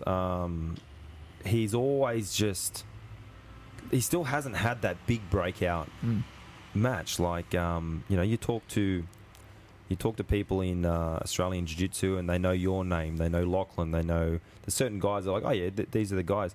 There's still a lot of people that don't know who Ethan is. They hear of this kind of mythical, there's this guy getting around that's good. But I think he's still got to show it, and I think these trials are going to be interesting for that. I agree with that. Like, I think there are people that are in the know about Ethan, but I think there's going to be a lot of people very shocked at trials about that. I remember when I first came to Sydney, like maybe nearly 2 years ago at this stage, or a year ago at the very least. Yep. Giles was messaging me and he said like, "Oh, have you rolled with Ethan yet? Like, how's that going?" And it's like, terrible. I'm getting bashed. It is terrible. It's terrible. I roll with him every day, and it doesn't get any better. Like some days he doesn't submit me as much, but I'm telling you, it's just miserable. His game is crushing. It's very and I'm not giving away anything that other people haven't seen, but it's gonna be. And look, there's legit that 77 division is legit. It's the toughest division, I think, because basically you're taking like average build, like probably the largest demographic of males would like sort of like that demographic there, and then they're all jacked. Like you're basically taking like any average build man like that, like makes up like the largest demographic of men, and then like they've all just got like a layer of muscle on them. Yeah, which is why I'm staying at 66. Tell me about it. So who we got going at 60? So are you looking to compete still? Is that what the plan is at this stage? Yeah. So I've had a lot of troubles with injuries over the last 2 years. I've only really competed once in that 2 years against Cannon. I'll do 66 for this trial. Which you hooked up a beautiful... Actually, Dave, bring it up. Where are we going to find footage of that? Is that on YouTube? I think it's on YouTube. It was a nice triangle set up from a seated guard from memory. Is that right? Yeah. Oh, well, from a knee shield guard, like a Kimura into an ankle triangle Americana, basically going over the top there where you'd go in towards like a belly down armbar, but instead a back step with the right leg. I think you'll see like Nicky Ryan. Why are we looking at motorbikes, Dave?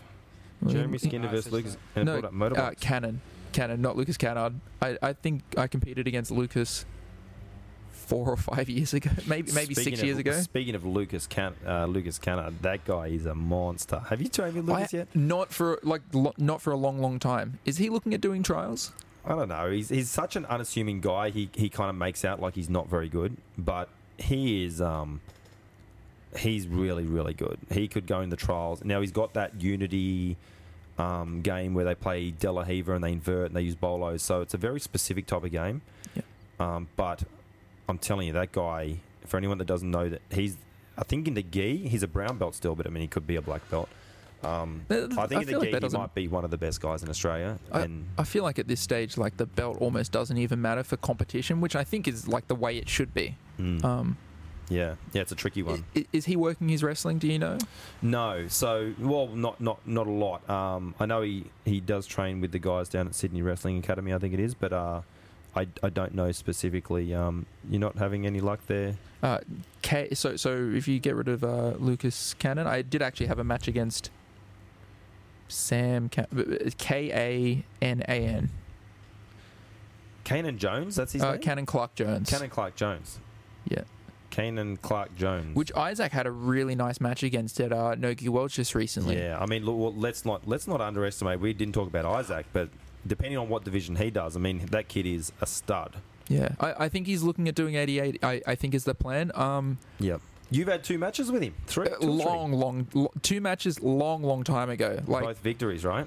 Yeah, I'm glad that Isaac's getting heavier and heavier because when we've done wrestling training together, it's not close. Like he'll just like pick me up and he can like walk me around a high crutch. His skill progression, and that's what people need to remember. Let's say there's still a lot of people out there that are like to come back to Gordon. They're like, Penna submitted him on the back, and it's like, okay, yes, he did. All credit to him in that moment.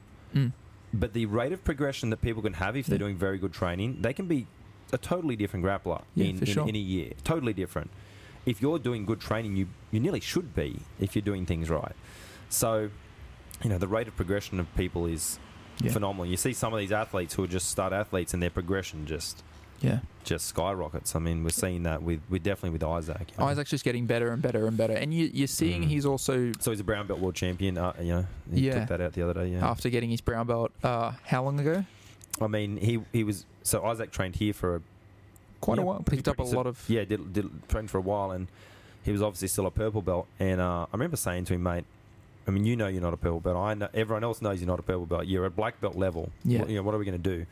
And he always, like, he'd been graded. I forget whether John gave him his purple belt or whether Leo Aruda in Adelaide. And I think he always wanted to be graded under John or Craig, right? Yeah. And so I didn't never graded Isaac. He was here and he was kind of stuck here, couldn't get anywhere.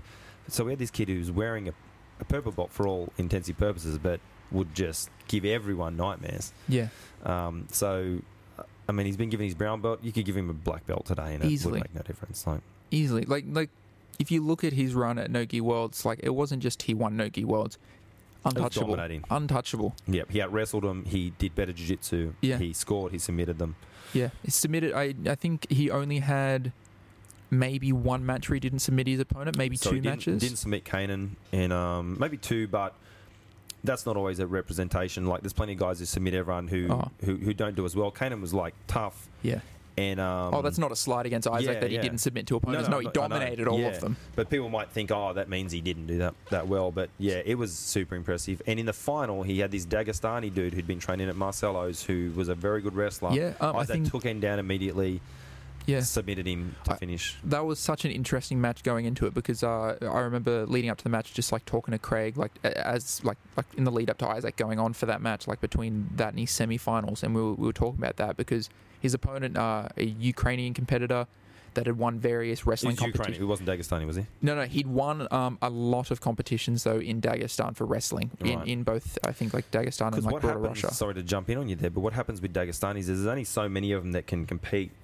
Like, especially when it comes to Russia, only one can get the Olympic spot. So a lot of them go to other countries just so they can get their Olympic spot. Yeah. Otherwise, so a lot of them come from Dagestan. So it might be he's actually Dagestani, but he's competing out of Ukraine. I thought that's what the case was, but I could be wrong. Yeah. But like, that was a very interesting match, because you have this guy with all these wrestling accolades, and like going to that match, I'm like, this is interesting, because, you know, obviously Isaac's been working on his wrestling, but is it going to be at like that level? And really, actually, what I thought it came down to in that match was, it wasn't down to the wrestling. It was late stage escapes, and whether or not you were going to use escapes that exploited the rules of jiu-jitsu or the rules of wrestling. Like, for example, like Isaac was able to, like, was happy to expose his back to the mat in those late escapes to not get taken down, while his opponent almost like didn't want to get sat down to his butt, but also didn't want to turn away and. Probably a smart idea against Isaac. Yeah, but exactly. in doing that, he gave up points. Yeah, exactly. And then he got taken down clean in the end. And I think really, like, it came down to those late escapes, because then after that, it was pure domination from Isaac. But I feel like the turning point on that in at least the wrestling exchange was who had the better late stage escapes for jiu-jitsu. Yeah, it's a good point. And in doing that, I think he kind of broke the guy a little. I think that guy was like, I nearly had him down, and then he's up, and then he just took me down. I think that there was like a mental thing that happened there, and it just kind of went downhill from there for the guy. Just broke, because I feel like he, like, you know, I think that Ukrainian through most of his matches was really just working his wrestling. I think he had quite a few matches that basically just went to the end, and he'd won like on advantage or on points. I mean, that happens with the wrestlers a fair bit. So, talking about the trials for us, we've got them coming up in March. What I'm hearing is early March. And it's going to be in Sydney, which is nice. Melbourne, we've blacklisted Melbourne. Melbourne's, you've had your chance. You guys are done now. I've said for a long time, people that live in Melbourne, but you guys probably aren't very happy with how you've been treated down there either. I've said for a long time the trials need to happen in Sydney and not Melbourne. I just think there is a much larger culture for competition in Sydney. You're going to have more people showing up. You can actually turn it into a spectator event. I think the jiu-jitsu in Melbourne, you have Absolute. Yeah, of course. High-level gym. Like they've always been the shining light of Australian jiu-jitsu, yeah. But if you look at in Melbourne, and if you took away Absolute, there's not really any other gyms there that are... that's always interested me, because I don't know the scene there. Is it, like, when it comes to tournament time, is it kind of Absolute... like causing some mayhem generally in the medals? There's Australian Elite Team, which is like a really big gym there, but in terms of caliber... They more or less get like the team trophy by having just a lot of people show up. So I think really like this kind of, like, in my opinion anyway, those only team Absolute trophies are not a good indicator of. I've often talked to gentlemen that run tournaments, and I speak to them and I go, because I'm a gym owner, and it'd be nice to have a trophy that says you're the best team. I mean, that's a good a good little award for your hard work and you to look at like other people look and go, oh, maybe that's where I should go and train. It shouldn't just be I had the most amount of people that paid money to come along, and it definitely shouldn't be I also had like 100 kids compete, and for some reason like adults and kids are mixed together, because as you and I know, kids jiu-jitsu is a very different thing to adult jiu-jitsu, you know. Always found that odd. I agree with you on that in terms of like what the team trophy should be. I imagine on the host of the competition side of things, they probably want to encourage like people to just send their full team in and like get the team trophy. Yeah. I mean, that makes sense, but from a coach's perspective, I feel like an adult specialist division should be worth maybe much more points than a child's division to 6-year-olds. Both the 6-year-olds from the same gym, and no one else was in the weight division, so they took gold and silver, is worth the same amount or more than an adult winning a specialist. Like, that doesn't make sense as far as weight. Or even just have like the kids trophy and the adults trophy. Yeah. Like, just completely separate the two. Yeah. But for that reason, that's why I think it'd be better off having the ADCC trials in Sydney. I just think you'd be able to get a lot more people around it, and you'd just be able to make it a bigger event overall, which is ideally what trials is going to become. You right, Baby Dave? Thought he was waving to me over there. Are you getting bored, Baby Dave? How long have we been going for, mate? Hour and a half. Hour and a half. Okay, cool. That's going all right. I'm happy. So the trials, George Hanlon's putting it together with John Donahue. Yeah, I'm saying that right, Donahue. Yeah, Donahue. Yeah. So John's always had the trials as his kind of thing that he organised, and I think he's in the last few years brought on George, who runs a lot of different promotions. Runs Subversion, runs the Oz Sub only, like. Runs also the ADCC Nationals when they're on. I think George has really like shown he can put together a great event and also make it a spectator event. So I think this gives him an opportunity to combine the two together. Yeah, because that's what we're seeing with like the East Coast trials, for example, and the West Coast trials, is they're making it a spectator event. Like it's almost like, especially you look at the US trials, it's almost got as much credibility as like winning ADCC itself. Like if you're going to win like the American trials, like we just talked about, like the numbers that they've got for that event.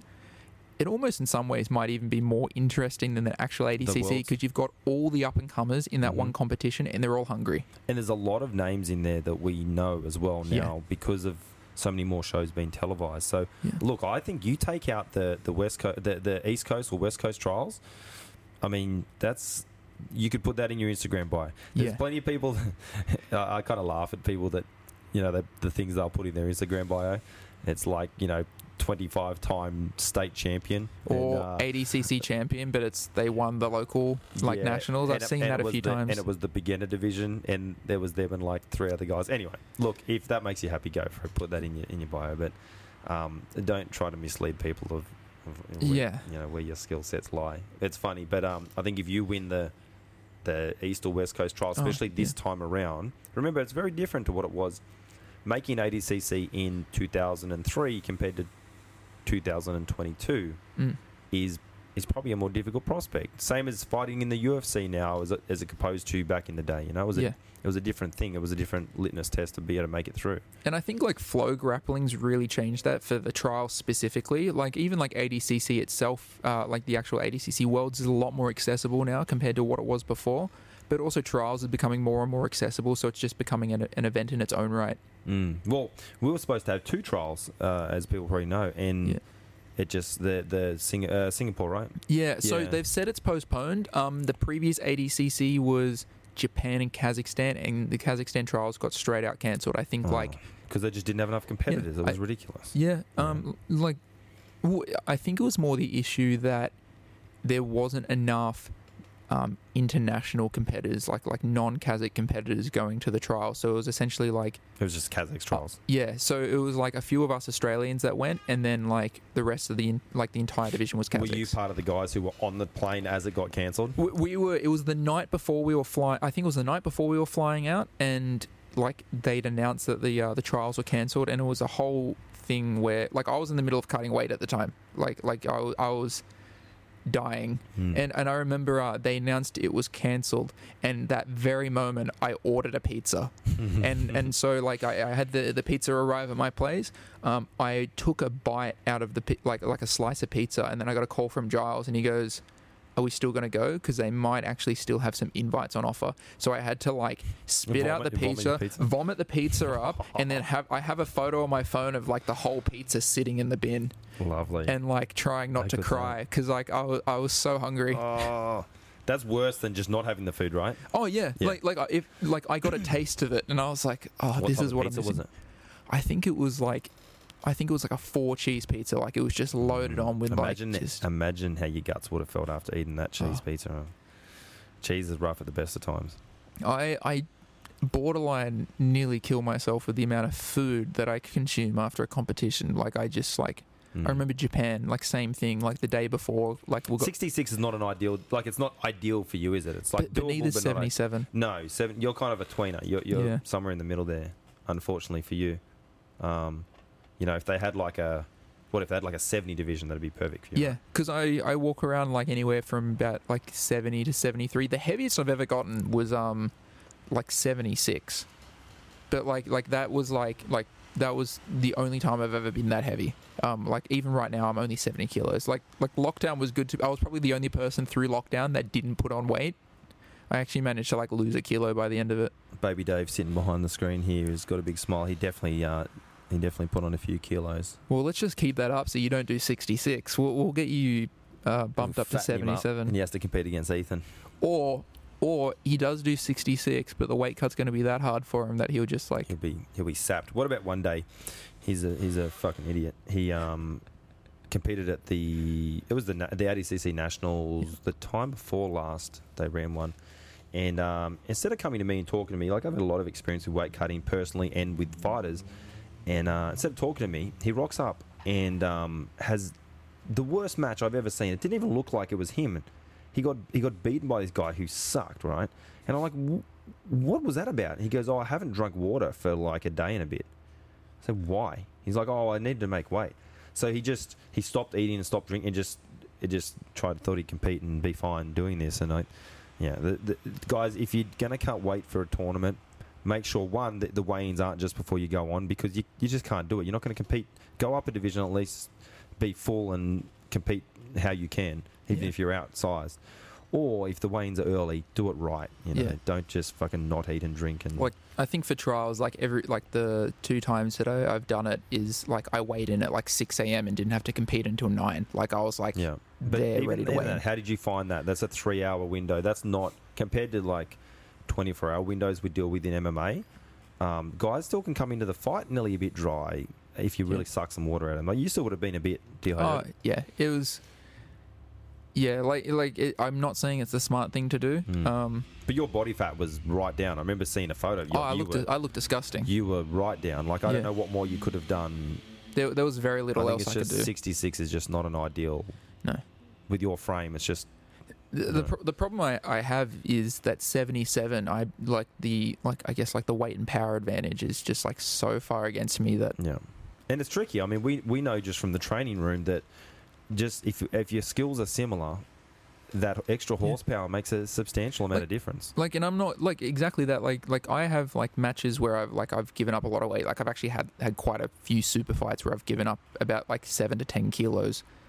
Actually, I can't get a super fight at my weight. It's been really tough. So thank you, George, for putting together the match on Subversion against Talis and Suarez. So I'm looking forward to that, to actually getting to compete at my weight.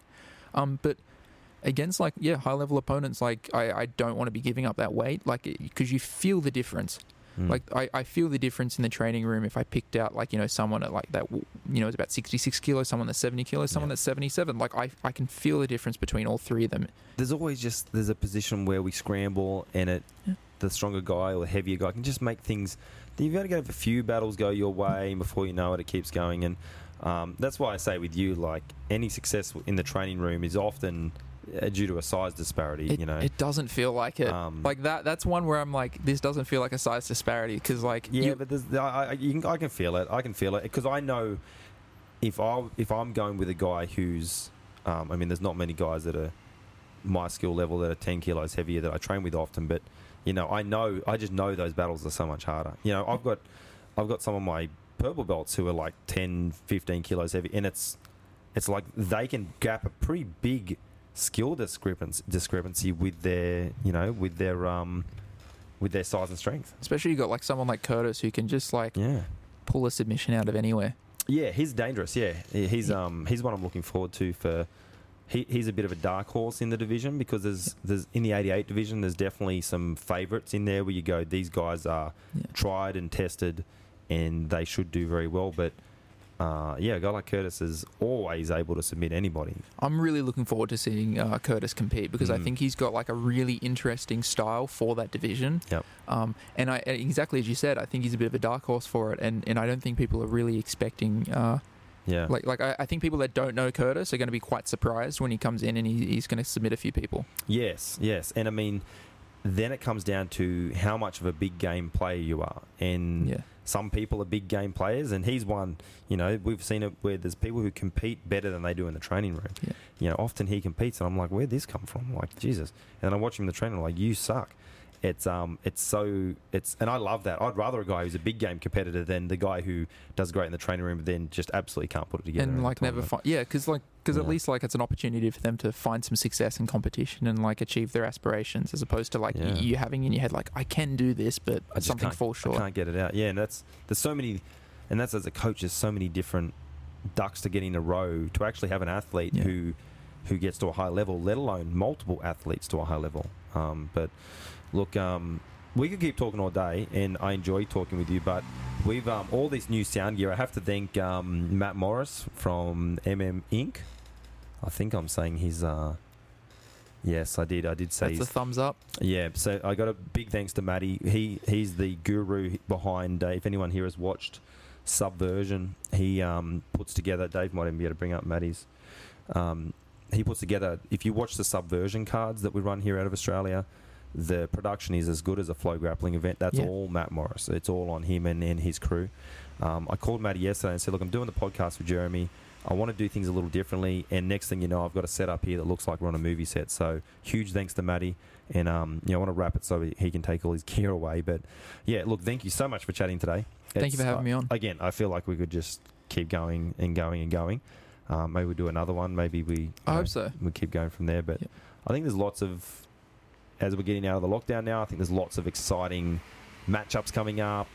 So what we've got to look forward to for you going forward? Sure. So I have, at this stage, three competitions coming up. So the most recent, like the soonest one will be the Bowl Super 8, which will be November the 21st. So that's not long at all. Yeah. Yeah. So that's very soon.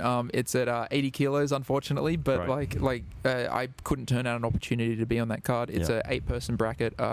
With some really high-level black belts from all around Australia competing against each other. There's going to be quite a few super fights on that as well, like leading up to it. My first super fight actually was on the previous bowl. I remember it, yeah. Who'd you go against that night? I went against Josh, I'm totally blanking on his last name, 10th Planet Black Belt from Melbourne. So that was my first super fight, and Craig fought on that. And the main card, like there was Ben Hodge on there as well. Was that where DJ kind of just pointed everyone and Craig lost in the fight? Was that the one? Yeah, essentially, yeah. Yeah, it was a bit of a shame, but yep. And so on that as well, my teammate Mikhail is going to be rematching Taliesin Suarez. It's going to be a no-gi match this time, so that's going to be really exciting. I'm looking forward to that.